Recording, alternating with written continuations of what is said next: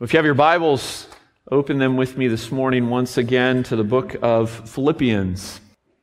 We return this morning to a study that we began just last week, a study of this letter of the Apostle Paul, who, remember, sits in chains in Rome and is written to the church at Philippi, a Roman colony in Macedonia, just north of modern-day Greece.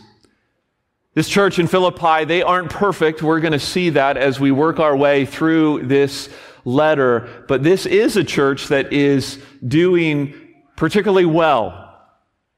And Paul is so pleased with this fact. He loves this church. It's the first church that the Lord saw fit to plant through his ministry in Europe. And so, as we were reminded last week, there's a lot of joy, there's a lot of optimism in this letter. Last week we just looked at the greeting of the Apostle Paul to the church at Philippi, and he reminded them of the freedom of being servants, the privilege of being saints, gospel realities for us here today in 2022 in Edmonds, Washington, for us to find joy in as well, no matter what our circumstances may be. Well, this morning we move ahead just a little bit in the letter. We find not only optimism, but we find this pastor's heart, this deep affection and pastoral warmth that Paul has for these people. And so we're just going to take the next little bit of this book of Philippians, chapter 1, starting in verse 3, reading down through verse 11. As is our custom, out of honor of God's word, I invite you to stand for the reading of his word. Philippians chapter 1, verses 3 through 11. Listen as I read. Paul says this, "I thank my God in all my remembrance of you, always in every prayer of mine for you all, making my prayer with joy, because of your partnership in the gospel, from the first day until now. And I am sure of this, that he who began a good work in you will bring it to completion at the day of Jesus Christ. It is right for me to feel this way about you all, because I hold you in my heart. For you are all partakers with me of grace, both in my imprisonment and in the defense and confirmation of the gospel. For God is my witness, how I yearn for you with all the affection of Christ Jesus. And it is my prayer that your love may abound more and more with knowledge and all discernment, so that you may be able to approve what is excellent, and so be pure and blameless for the day of Christ, filled with the fruit of righteousness that comes through Jesus Christ, to the glory and praise of God." Amen. This is the word of the Lord. Thanks be to God. Go ahead and take your seats.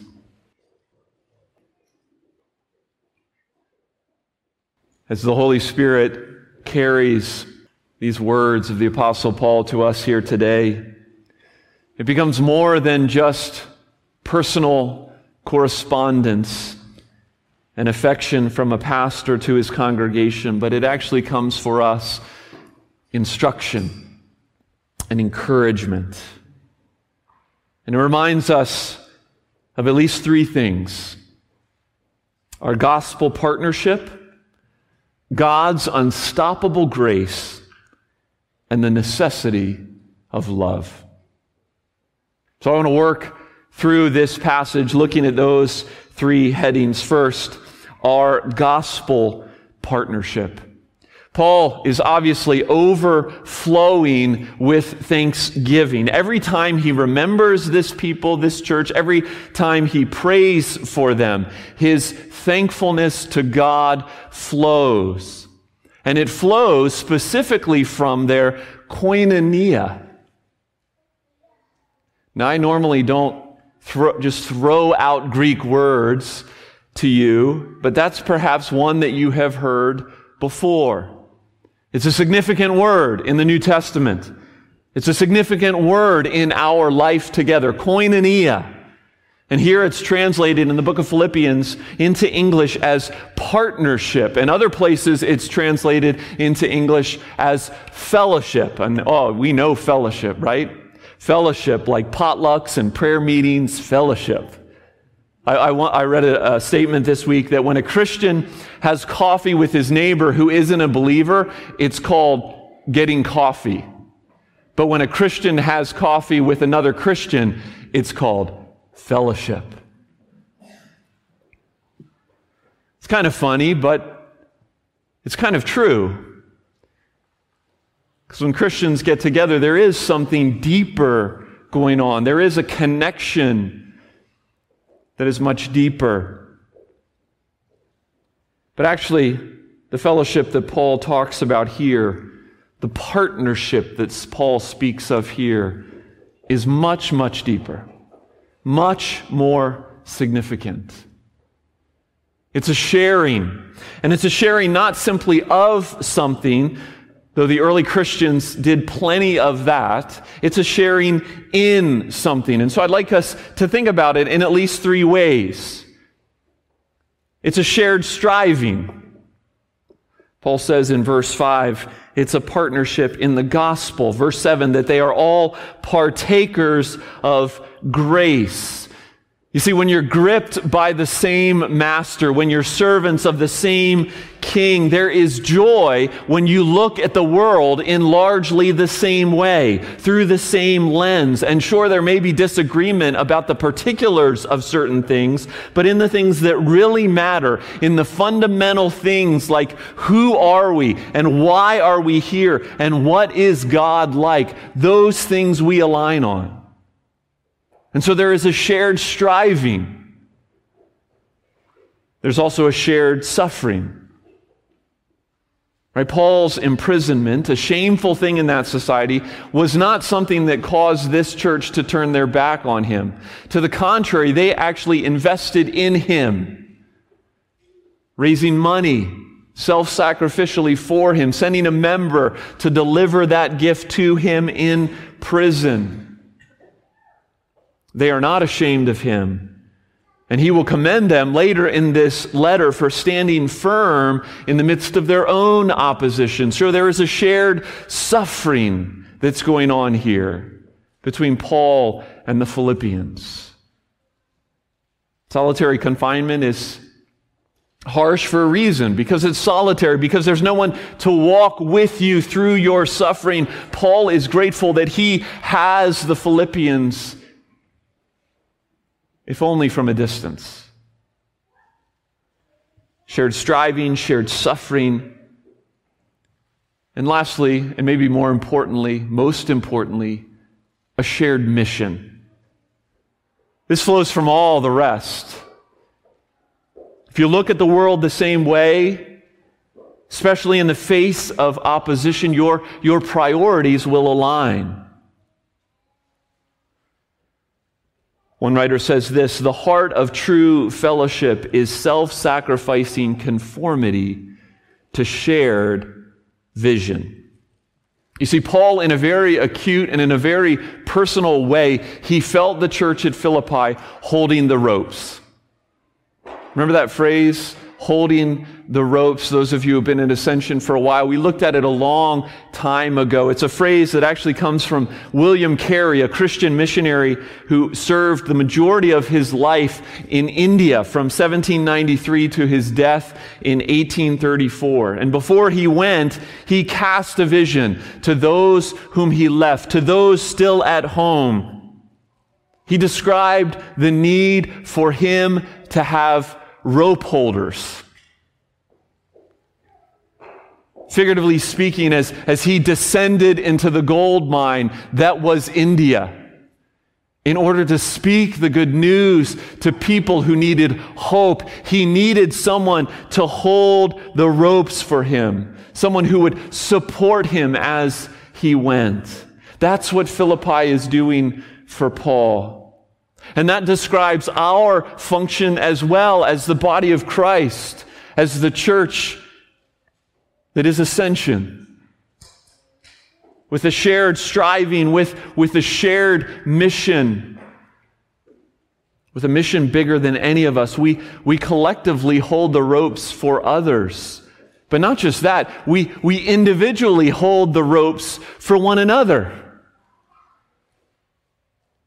As some of you rappel into Microsoft and into Boeing, into homeschooling and into caring for grandkids, into difficult family situations, into internal struggle, we live life together, united by grace and mission.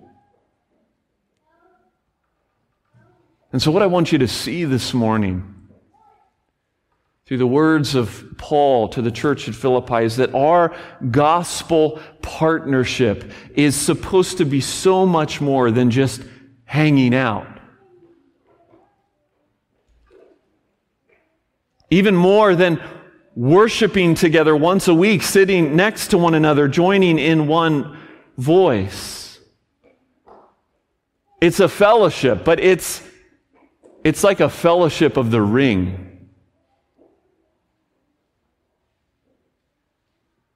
It's like a united communion heading into the fires of Mordor, standing against all who are opposed.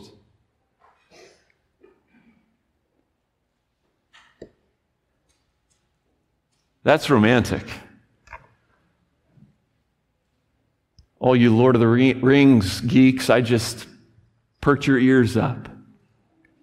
It's easy to watch, and it's easy to see that happen on your couch, but we all know in real life it's so much messier. Hobbits don't mesh well with dwarves. The elves just assume be left alone. Nevertheless, this is the church that Paul gives thanks for. This is the church that I want us, that as your pastor, I plead with you to strive for. How might you recommit yourself to gospel partnership? That's the first thing I want you to see from these verses this morning. The second is this: God's unstoppable grace. God's unstoppable grace. It's January 30th today. How are those resolutions, those New Year recommitments going? We're a month in. Not so good, I suspect. Just guessing.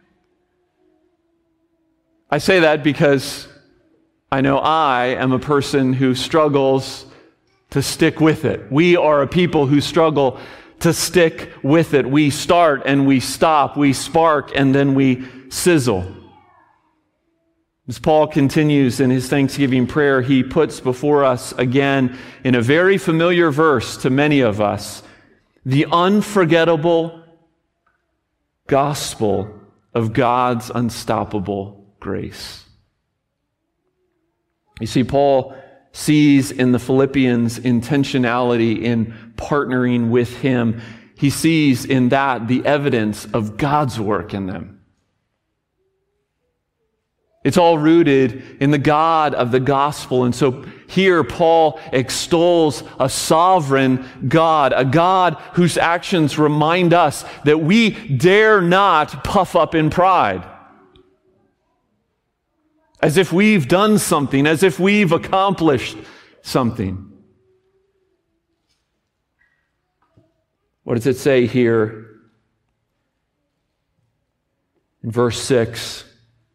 He is the God who starts everything. Right? He who began, the English word used here is began in our translations. It could also be translated inaugurate. We who were dead in our trespasses and sins, Ephesians 2. We who were dry bones on the desert floor, Ezekiel 37. We have had new life breathed into us. We talked last week about the origins of this church. Lydia, the seller of purple goods, is likely sitting there in the audience, in the congregation, listening to this letter being read. And she's there as a result of, what does Acts 16 say? As a result of the Lord opening her heart. The Philippian jailer, he may be there as well. And it took an earthquake to get his attention. God gets the glory for the start. He gets the glory for the spark. But He is also the God who sustains us. He not only starts us, but He sustains us. Paul prayed for the church in Corinth in 1 Corinthians 1, as we wait for the revealing of our Lord Jesus Christ, He will sustain you to the end. And then Jesus' words in John 10, I give them eternal life, and they will never perish. And this is one of the great images, and no one will snatch them out of my hand.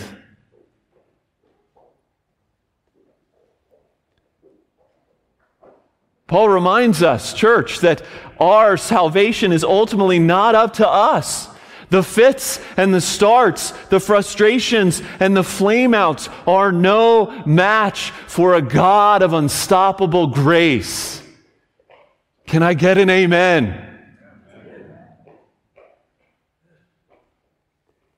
He is the God who starts. He is the God who sustains. And He is ultimately the God who succeeds. Right?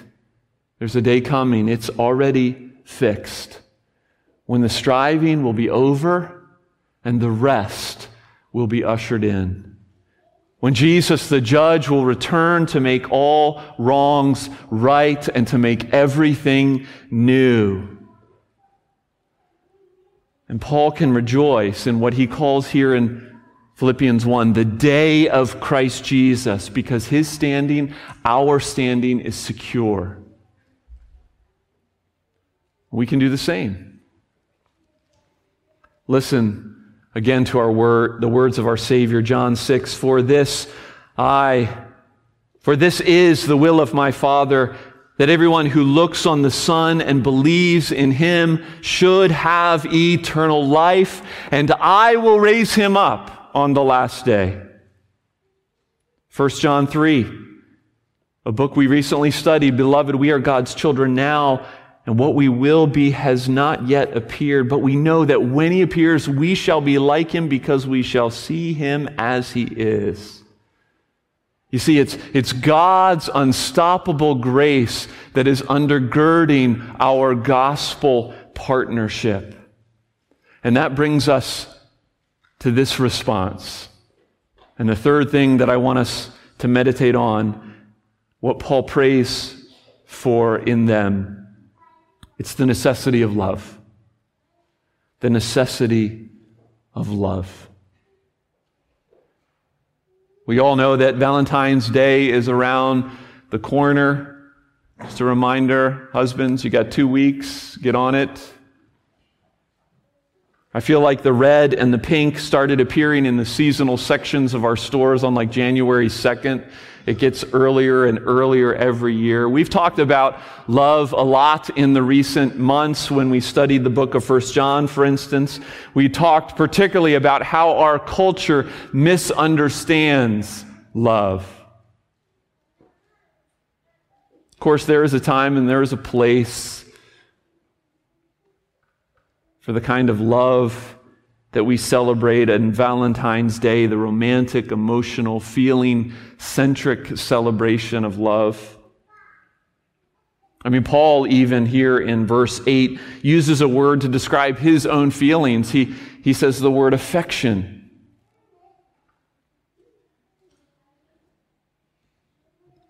But even in that, do you notice what Paul's affection is attached to?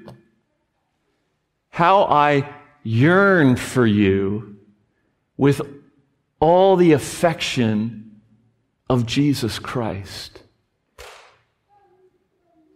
You see, as a result of their intimate union, Paul and Jesus, their hearts, we might say, their hearts are essentially beating as one. And so as Paul prays for God's people, what Jesus desires from those who are his is love. The Holy Spirit inaugurating our stories, igniting our hearts, and carrying our striving to love. I'll beat this drum again. Love is primary in the Christian life. Jesus in John 13, the world will know we are his by our love. But again, it's more than Valentine love. It's more than a feeling. While it might be born out of compassion born out of our union with Christ, the love that Paul prays for must be accompanied by at least two things: knowledge and discernment.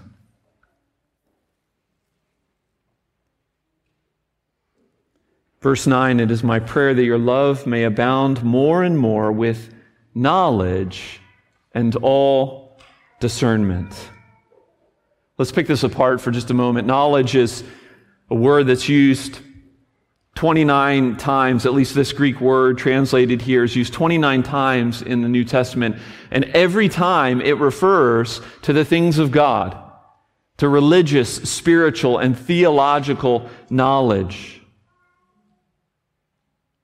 In other words, our love is built on and around what we have come to know and understand through the Scriptures, through the Word of our God. So ours is a love with knowledge, but it's also a love with discernment, a perceiving and grasping the significance of. We might say it's a discriminating love. It's seeing things clearly. The way I thought to characterize this is this is the head and this is the heart. This is the propositions of God and this is the people of God. This is love applied truthfully and compassionately. This is what he prays to see in the life of God's people. This is what we are called to be striving for. Evangelical scholar and pastor who's now with the Lord, John Stott, wrote this. He says, our love grows soft if it is not strengthened by truth, and our truth grows hard if it is not softened by love. Truth makes love discriminating. And so Paul prays for both the gift and the motivation to love like this. Basically, he says, work this in them, Lord. And why does he want this worked in the church at Philippi? Why does the Holy Spirit want this worked in us? Well, verse 10 gives us the answer. Work this in them, Lord, so that, verse 10, you may be able to approve what is excellent. Understanding biblical propositions and the brokenness of people will lead us to an ability to distinguish what's important, what's really important. The word approve there includes a proving process that leads to the best option. But what does he mean by the word excellent?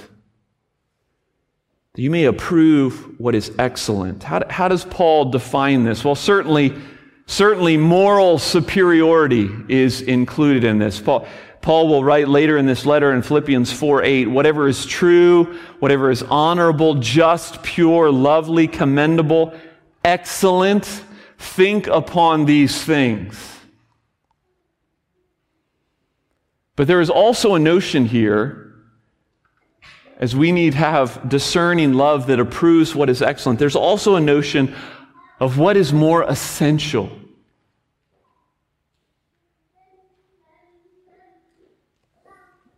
I'm going to quote one of my seminary professors again. He says this in in his commentary on this word. Jesus used the term that Paul employs here to affirm that human beings are superior to sheep and birds, or as the ESV translates there, of more value. We're talking about the word excellent. Therefore, Paul longs for the Philippians not only to choose the path of obedience, but also focus on more important issues and keep less crucial points in proper perspective. And we know from the Scriptures that the churches in Rome, the churches in Corinth, they both struggled with this, condemning believers who ate meat, for instance, that had been sacrificed to idols. We can read about that in Romans 14. They weren't breaking God's commands, but they were choosing different paths based upon their Christian liberty. In other words, Paul is reminding us, not all of our differences are worthy to be raised to the level that we're raising them.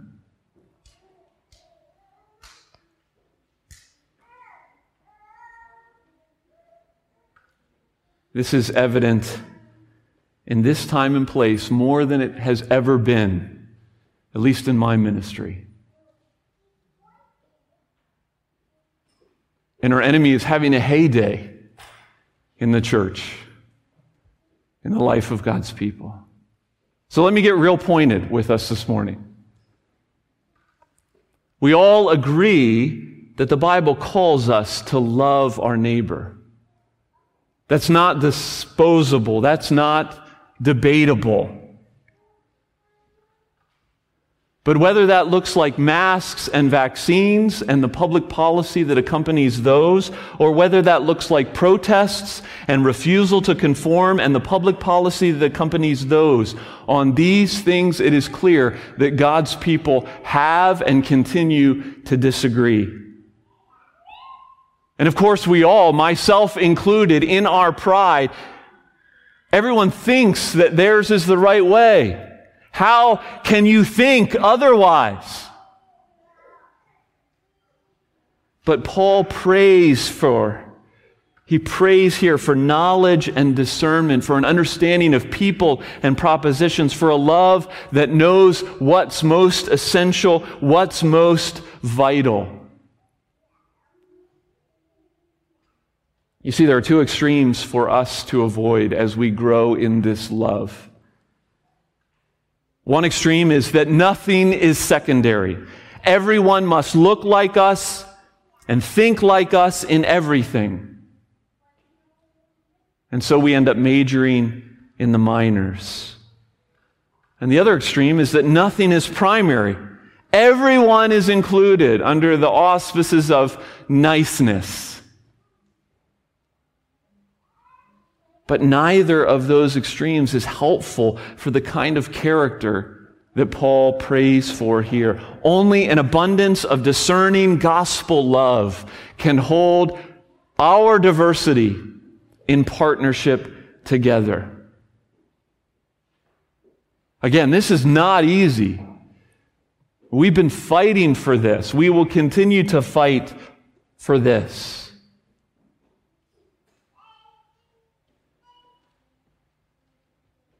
And at the end of the day,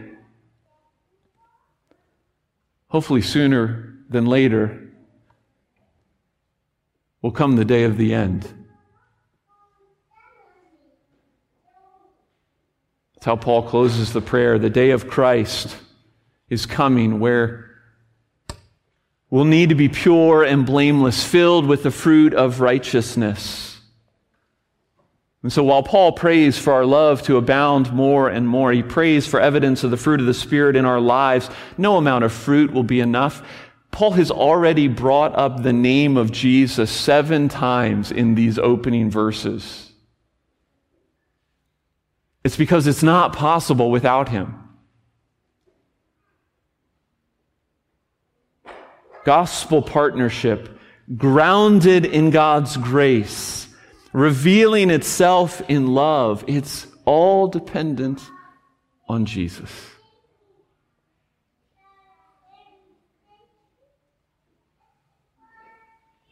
So in our striving, we must keep Jesus at the center.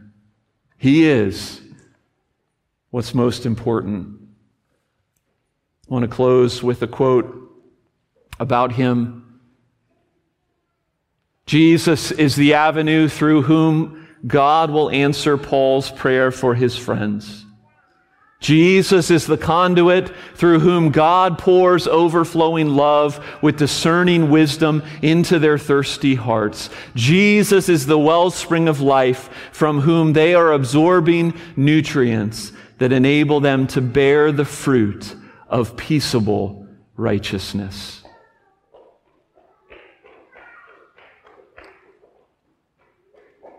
May Jesus be at the center of our life together. May the gospel be the fuel that keeps us in partnership with one another, loving one another. Let's pray. Heavenly Father, we thank you for your word this morning. We thank you most of all for Jesus, the one whose eyes of compassion we need, the one whose patience we need,